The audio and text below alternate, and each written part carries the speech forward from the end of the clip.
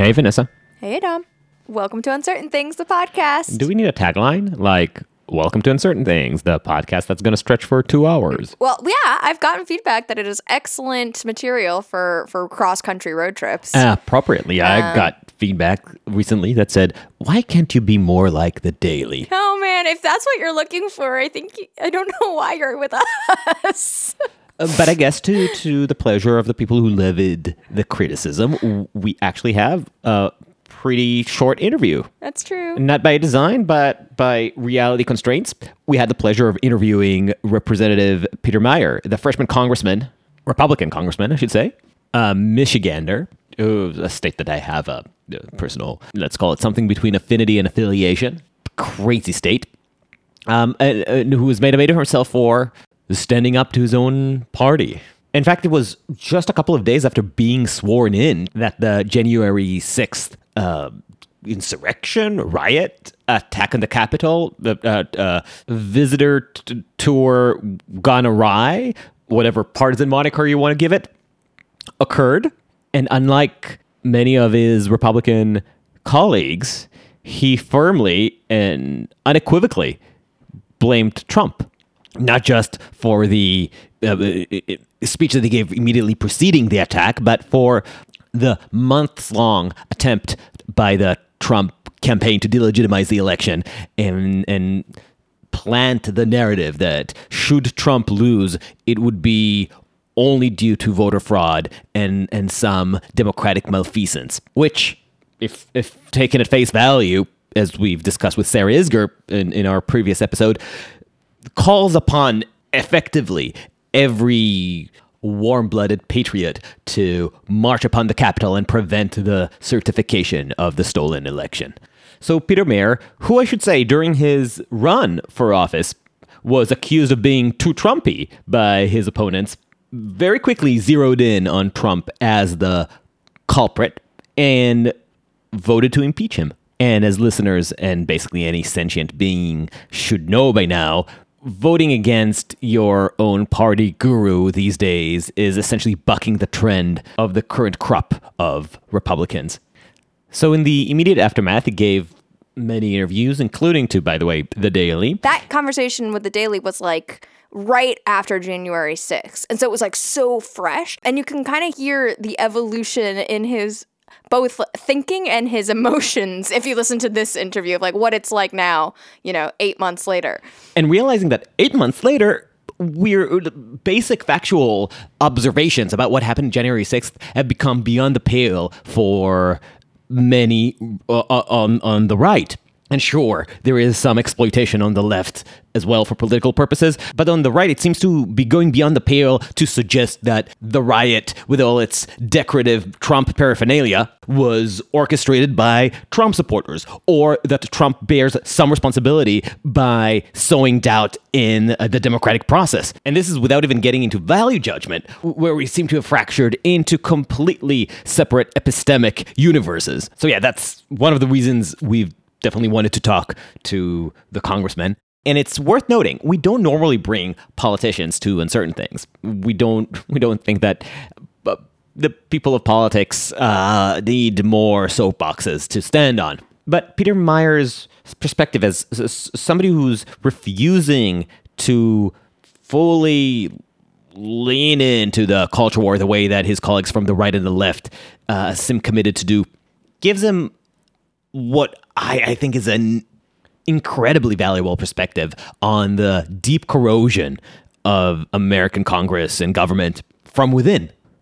Plus, it's a distressing account as to just how thoroughly destructive this current state of rampant cultural war, tribalism, and cultism is to just the functioning of government, which conversely highlights the absence of adults willing to even try to curb that trend. Right. And what we also talk about the fact that it's not just that people are in tribes, it's like they're in different realities. And I think what's partly what's so interesting about him actually having been there on the floor on January 6th is that he has a firsthand account of what happened. And so when constituents call him up and say, like, this isn't, like, this happened and the other thing happened and it was a conspiracy and the other, and it's like, well, I was there and it wasn't like that. And so he has this real firsthand experience of the ways that people are perceiving current events in such distorted ways and creating new stories in their minds. And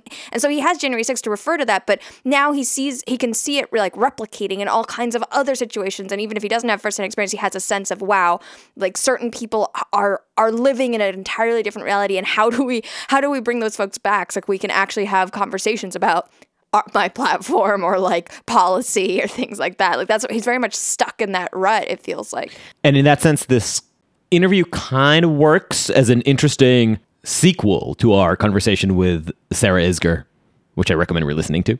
Anyway, besides culture war, I wanted to get a little bit on the AUMF, the Authorization of Use of Military Force, which is the congressional bills that have empowered the president to act militarily around the world, which Meyer has voted to repeal.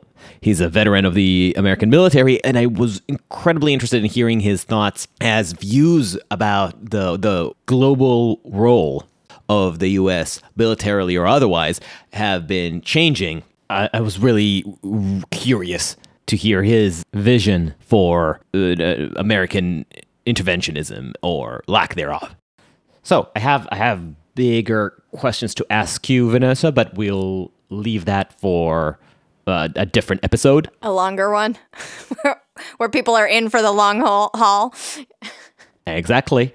But for now, follow us on uncertain.substack.com or wherever you get your podcasts. We are UncertainPod on the Twitters, and if you feel like supporting us, please give us a 5-star review on Apple Podcasts. It really helps us reach more people. So thank you. Last warning, I recorded this podcast while I was still in Jerusalem, in my mom's house, to be exact. And for this reason, it sounds like I've recorded the episode in Winston Churchill's bunker. So apologies. All right. Well, with that, Peter Meyer.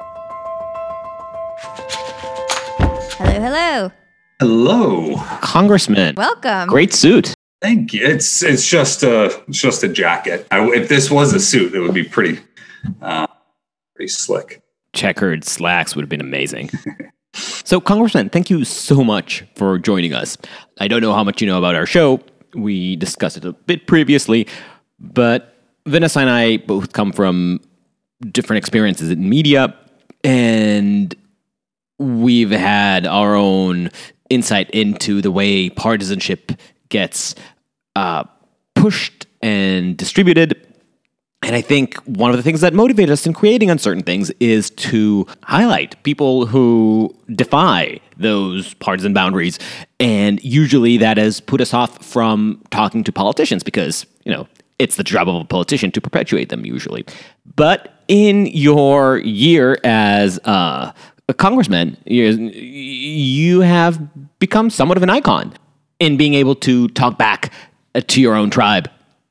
So with that in mind, how are you feeling in your position as a Republican congressman? Thank you for having me on. I would say uncertain. I'm not there. I did not enter politics in order to stand up on a soapbox and scream and shout. I do not doubt that I could do that and I could be very good at it. But at the end of the day, I got involved in order to hopefully drive forward good policy. I would love to be spending all of my time criticizing just terrible democratic policies that are leading the country astray and offering better alternatives. It's hard to get at my frustrations with certain parts of the tax code that are biased towards. I know Vanessa. I know you're coming from New York. I think the state and local tax deduction is an abomination.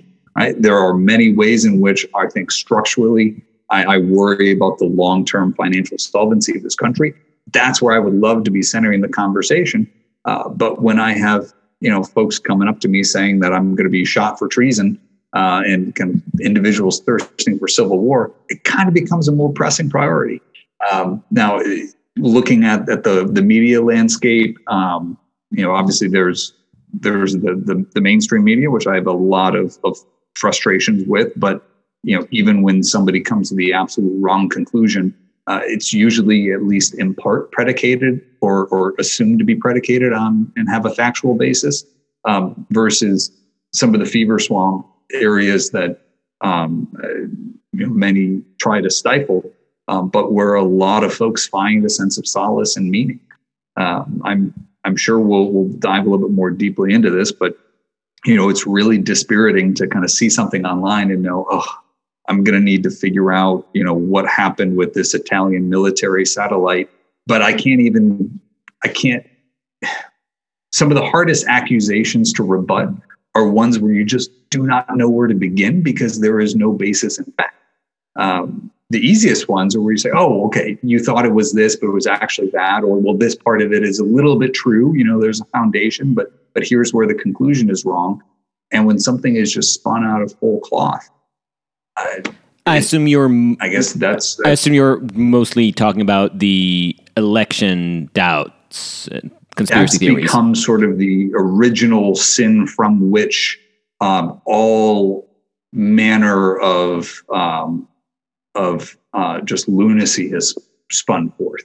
And again, I would love to have a great conversation about some of the temporary modifications to our electoral processes done because of the pandemic, that now many of which the Democrats are trying to make permanent, some of which may have increased participation without, causing any additional risks, which fine. But at the same time, when you see how broken brains have gotten on both sides of the political spectrum, the reaction to the Georgia voting laws on the left, and seeing suppression around every corner,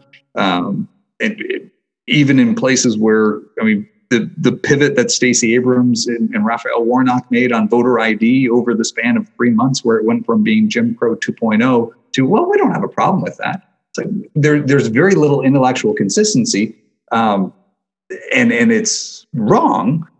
But when the other side is thinking that our ballots are, inspecting the Arizona, audit folks, inspecting them for bamboo fibers and just coming up with fantastical stories about Green Berets and CIA special agents getting into gunfights at a server farm in Germany. And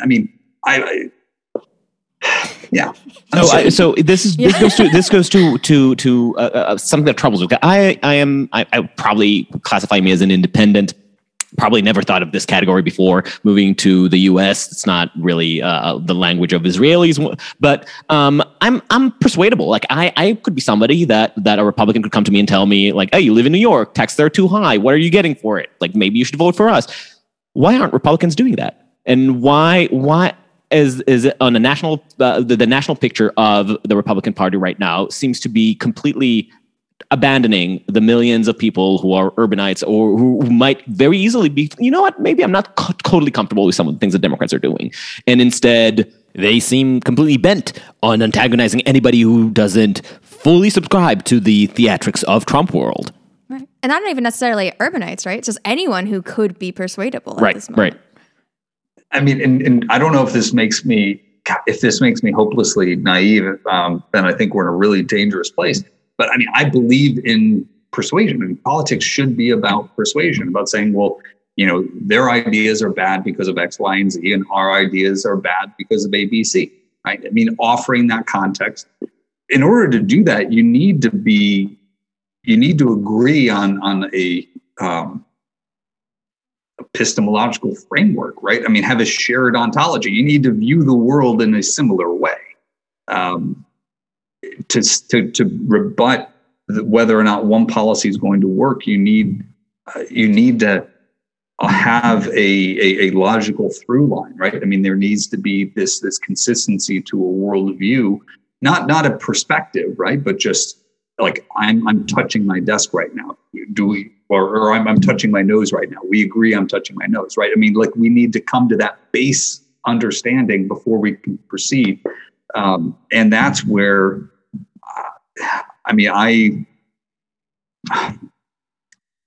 there are a couple of things that just I ask. I'm waiting for someone to explain to me the kind of the partisan benefit behind this. Right, one, strenuously undercutting confidence in the elections. I mean, that lost the Republicans the Senate in Georgia. I mean, you look at the voter participation drop off. There is nothing that is just more incandescently stupid that a party can do than to tell its voters to stay home. Number two, a lot of the active promotion of misinformation around and encouraging skepticism around COVID vaccines. I often have to set aside morals, set aside values, set aside principles. Like, I do not expect somebody to share mine. I hope that they do, but I can't expect that someone does. But the Republican Party, if you're looking at it from the most cravenly cynical standpoint, the Republican Party has probably lost net 100,000 voters because of COVID, right? And if everyone who's dying of COVID right now is not vaccinated, right? A party that wants, I don't know why our message isn't get the vaccine so at the very least, right? If you are not going to do it because of a family or if you have concerns, talk to a doctor. But we as a party would encourage you to do this so you can be alive to vote in the midterms, right? The fact that isn't even a subtext. So you have those intentional undermining of just the willingness of your voters to come out and vote and their corporeal ability to cast a vote, undermining both of those. The only thing that really explains it is just this kind of race to the bottom to lock in the fervent passion of not even probably a majority of the party, but if you have that sort of loyal, dedicated following, the only thing I can take away is that if you don't think it's possible to persuade, right, then coercion and intimidation are your only options. And you can coerce and intimidate through a really impassioned minority. We saw that attempted on January 6th. I think you see this on both sides of the aisle and in far less dramatic form on the left. But the way that the sort of intimidation on a variety of issues, and I'm not equating January 6th with cancel culture, but it's that belief that if you can shout someone down and shut them up, then you've won that argument, right? It seems that the right is taking that to its darkest extreme by if you can make someone fear for their life, then you've won the argument, right? Because they're not arguing anymore because they're afraid. I would love to have someone tell me the rosier, more optimistic picture of why all of this is occurring and what it's going towards. But I tend to think I'm pretty imaginative and I can't come up with it. And I have asked this question to a number of folks and nobody has provided me with anything resembling an answer there. So from your intuition, it's they've just persuasion is something that they've completely given up on. So I'm wondering what is it that makes you more publicly alive to those problems and to the places where the Republican Party has given up on persuasion? What a politician, I assume, is driven by some incentives to the speaking in the name of your constituency. Is that you feel that your constituency wants you to be more honest about these issues, or is it just something that you're not comfortable to play along with personally, be the cost what it may? I don't know how else I could respond to this. Maybe more like Jim Jordan. My baseline operating ethos has been it is an honor is the highest honor of my life to serve the people of the 3rd District. I hope to continue to do so. I think there are plenty of costless gains in politics, right? There's plenty of, pandering around the margins that is just an inevitable part where you may talk to somebody and they they may push back a little bit, and you say, well, I mean, okay, I could maybe see where you're coming from there. I'm not entirely in agreement, but if we're 90% on the same page, I'm not going to rebut the other 10%. And a lot of that's just relations, and a lot of that's life. So there are a lot of costless, concessions that are made in politics because no one's going to be 100%. But when you see, I mean, without January 6th occurring, I mean, you could say, well, a lot of this is distasteful, but I think as one person said about, sort of the election claims that the former president was making, I mean, what's the harm, right? I mean, if we just do it, but we've seen the harm. And I'm not saying that January 6th was the worst thing that ever happened, but that should have been a strong wake-up call that we're really playing with fire here. Like, let's not get close to this again, because we could stand to lose a tremendous amount in this country. And I very much view that as a turning point in terms of understanding that the intentional creation of doubt or the sort of winking and nodding that a lot of politicians do, it has consequences, right? People take their cues from it. I think it's important to know where folks stand on some of these key issues and know what they're willing to say. Okay, enough. Right? We shouldn't continue down this line. I know I may have, made. I think of the people who, well, of course, I have concerns about election integrity too. Well, great. We talked earlier, right, about the expanded absentee ballots and some of the loosening restrictions because of the pandemic.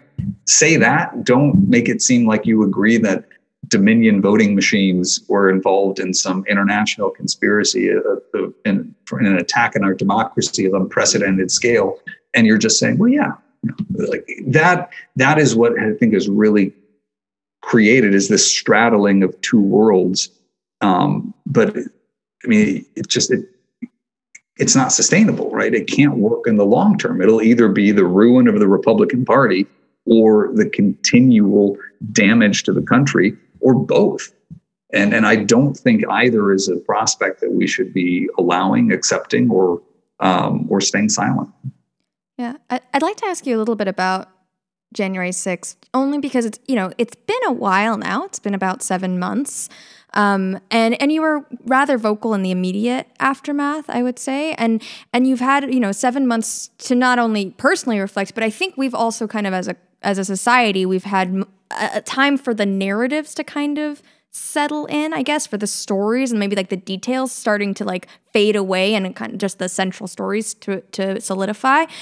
But at the same time, it also seems like we're getting two separate stories potentially that are running in parallel to each other. And I'm just curious to get your take on this, because you were talking earlier about like we lack an ontological framework to have conversations. Do you see this danger in having two narratives about this very pivotal moment in American history and having two segments of the country remembering it differently in a way that prevents us from kind of moving forward?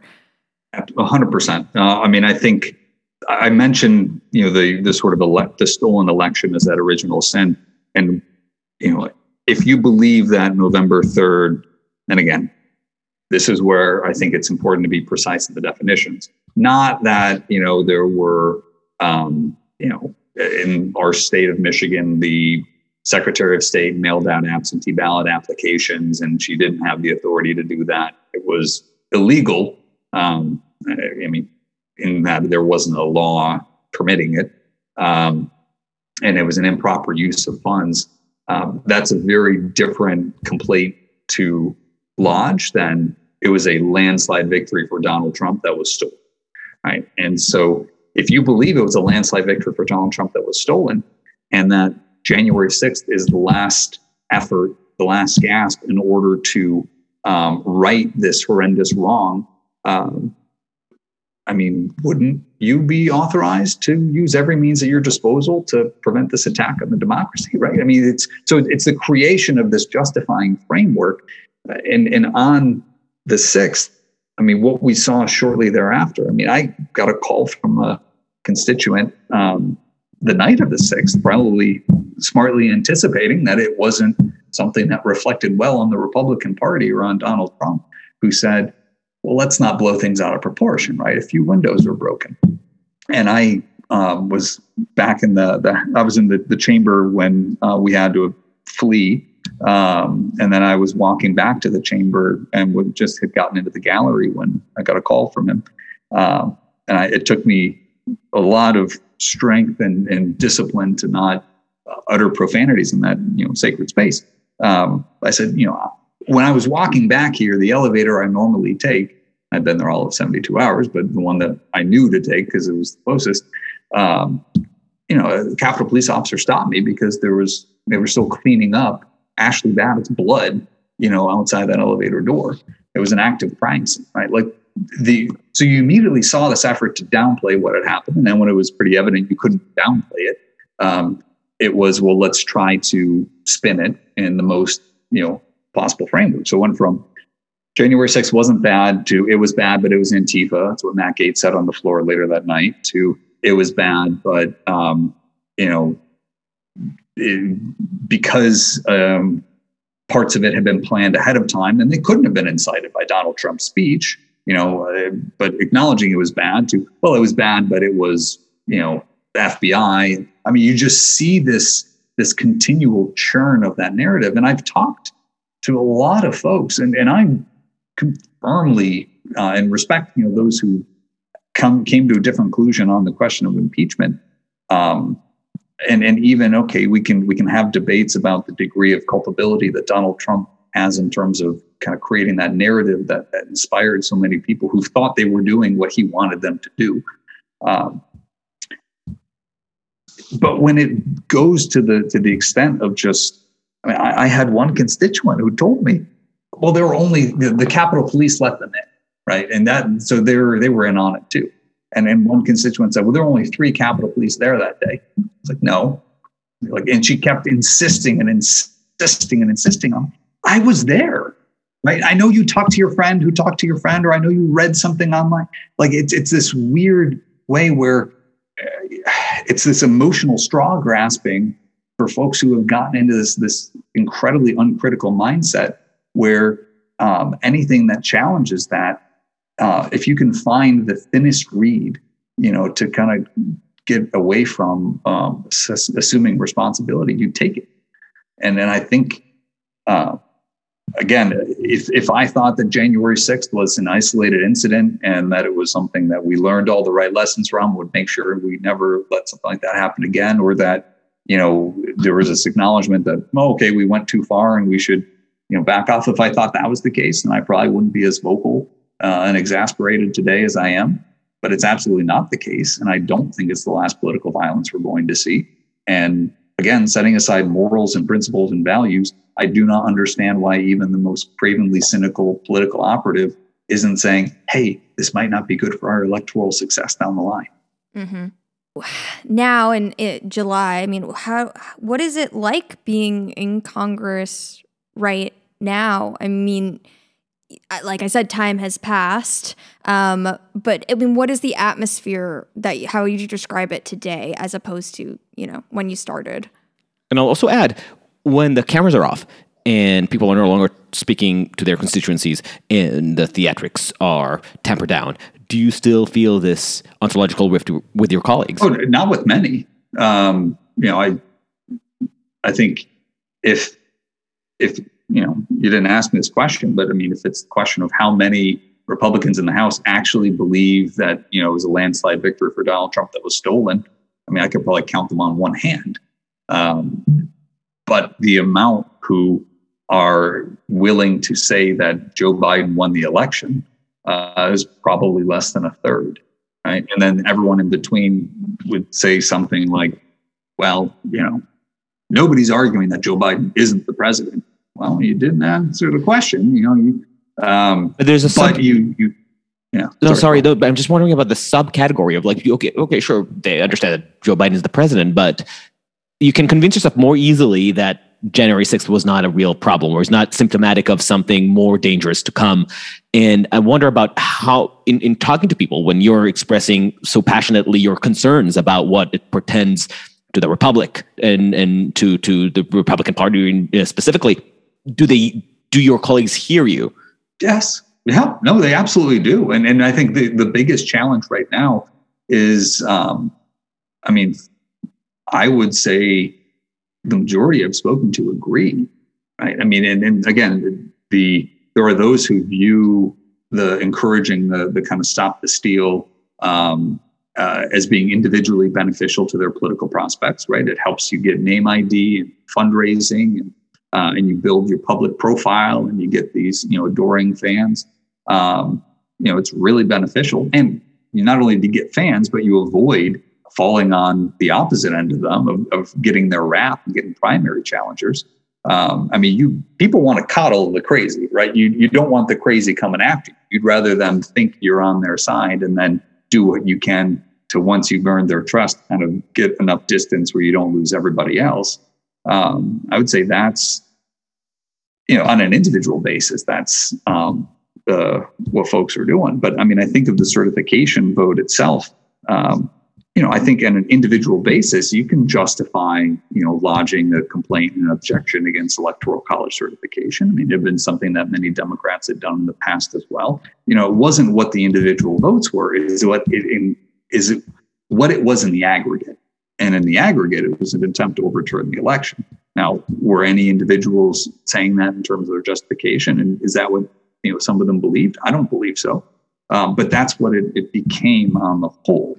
Or that was how it was viewed and read, by, frankly, Donald Trump, who thought that this would work. And let me be very clear, this was communicated to me prior to the 6th that, listen, we all know this is going to fail, but he doesn't. So, just humor him this one last time. And I remember going into that certification and saying, this seems different, right? This seems a little bit more dangerous. I know we've gotten into this world where we're only viewing it on how the former president's fan base is receiving it, and we're letting that set the framework. But there's more to the country than the people who show up at his rallies. Right? That's a large constituency, but it wasn't enough to win the presidency in 2020. It wasn't enough to keep the House in 2018, and it wasn't enough to keep the Senate in 2021. So there are plenty of folks who see the challenge there and agree. Some may view me as being, too much of a Cassandra on the possibility for future political violence, but also as one of the 10 Republicans voted to impeach. I'm hearing from a lot of folks that maybe some of my colleagues aren't. But I think everyone acknowledges this problem. It's just there's a collective action issue in terms of engaging with it.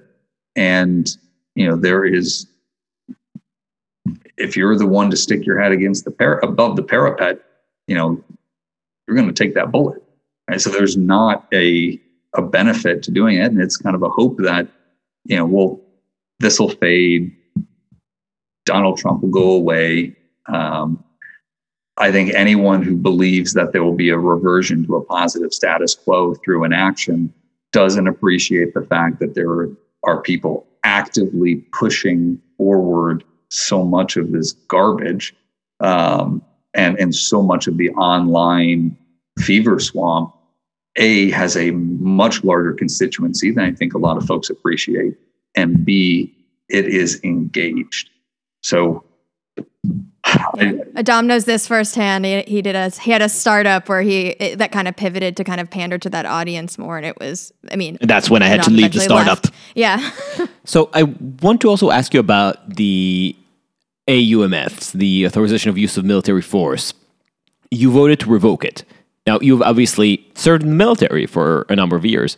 I think, if I'm not mistaken, you've joined up at a time where general perspective in America, the view of the role of the military and the role of America in the world was just about starting to pivot. And we're at a very different time right now in terms of the term perpetual war. This Gore Vidalian term has now been popularized by Donald Trump. And you can hear the echoes of Chomsky on the right and the left. And it's really interesting to have the whole country basically revisit what American imperialism looks like. And I wonder what your thoughts about this are. Because I assume revoking the AUMF is first and foremost about getting rid of too much imperial presidency, which I think probably we're on the same page on. But I wonder how that fits in your grander view of what America's role is right now internationally. Yeah, I mean, I definitely think we should be engaged, but I spent time as a combatant in Iraq. I was a non-combatant working for an aid organization in Afghanistan. Our military is not well equipped, is incapable of solving problems that are inherently political of their origin. I mean, those need a political resolution. So we should not be leaning with a military first foreign policy. It should be a last resort, not a first. We need to remember that the intelligence community was intended to provide information to policymakers, right? And make sure that we increase our awareness and our understanding and have a State Department that, right now our State Department is feckless and it is incredibly risk averse and, will choose to do nothing if that's an option. And that is most of what it does just about everywhere. So, I mean, it prizes itself on formality and bureaucracy rather than on accomplishing the mission that the American people should expect of it. So I think we need to have a strong revision of how what that overlay is between intelligence, diplomacy, and defense. I'm pro engagement, but if our engagement is we find a few countries to bomb and invade and focus all attention there and then ignore everywhere else, we are really shooting ourselves in the foot in the long term. I just got back from a trip to South Korea, and it's interesting and humbling visiting a country that literally wouldn't exist without the United States or wouldn't have existed without the United States and continues to exist because of the United States, right? There are plenty of ways in which our positive engagement in the world is incredibly helpful. But we also need to recognize that our sort of attention deficit foreign policy approach, where we have our largest embassies in Baghdad and Kabul, it just not only distracts us from incredibly important engagement around the world, but also gets us into this trap of always focusing on the war we're fighting, or the war we fought, rather than trying to prevent the war that we may have to fight, if we don't do what we need to do today. So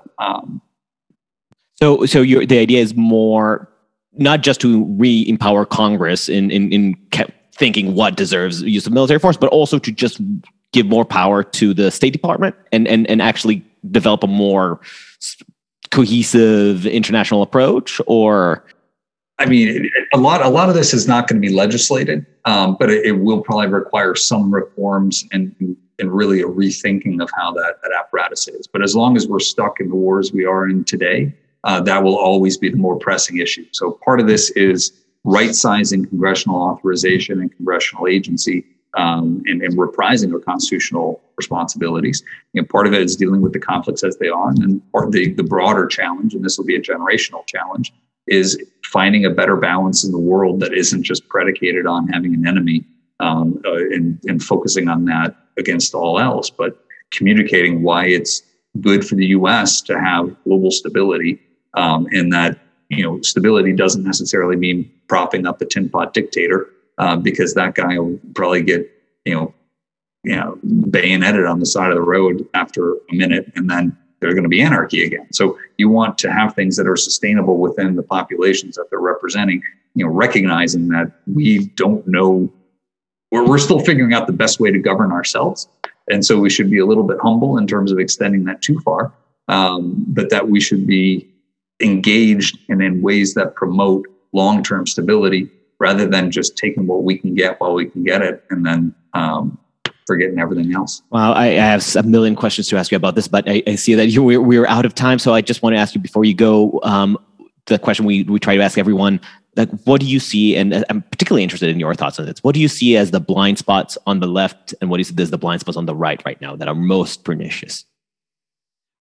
I think the blind spot on the left is definitely the way in which Twitter culture dominates above all else. I mean, the New York City mayoral race was a great indication of this, where there's more to life than what folks are talking about on Twitter. And on the right, it's that there are really two worlds there. I mean, there are the people who are grounded in reality, and then there are people who are or living in fantasy, and that those two are going to be very hard to straddle. It's going to be a long project to bring people back to some semblance of rationality. But the biggest challenge there is just how active that world is being propped up, because there's a lot of money to be made there. I mean, Donald Trump's low dollar fundraising base is one of the most incredible political machines that's been invented in modern history. And that is something that no party wants to give up. And frankly, the fact that there's a lot of people who make more money and are advantaged, not off of winning elections, winning majorities, and pushing forward their agenda, but off of ensuring their own career survival and prosperity. So, cui bono, right? Who benefits? Always a good thing to remember. Thank you, Congressman. It's been an honor talking to you. Really appreciate it. My pleasure. Thank you all. Thank you for listening to Uncertain Things. Follow us on uncertain.substack.com or wherever you get your podcasts. We are Uncertain Pod on the social media, and if you're so inclined, please give us a 5-star review on Apple Podcasts. It really helps. Share us with your friends and enemies, and until next time, stay sane.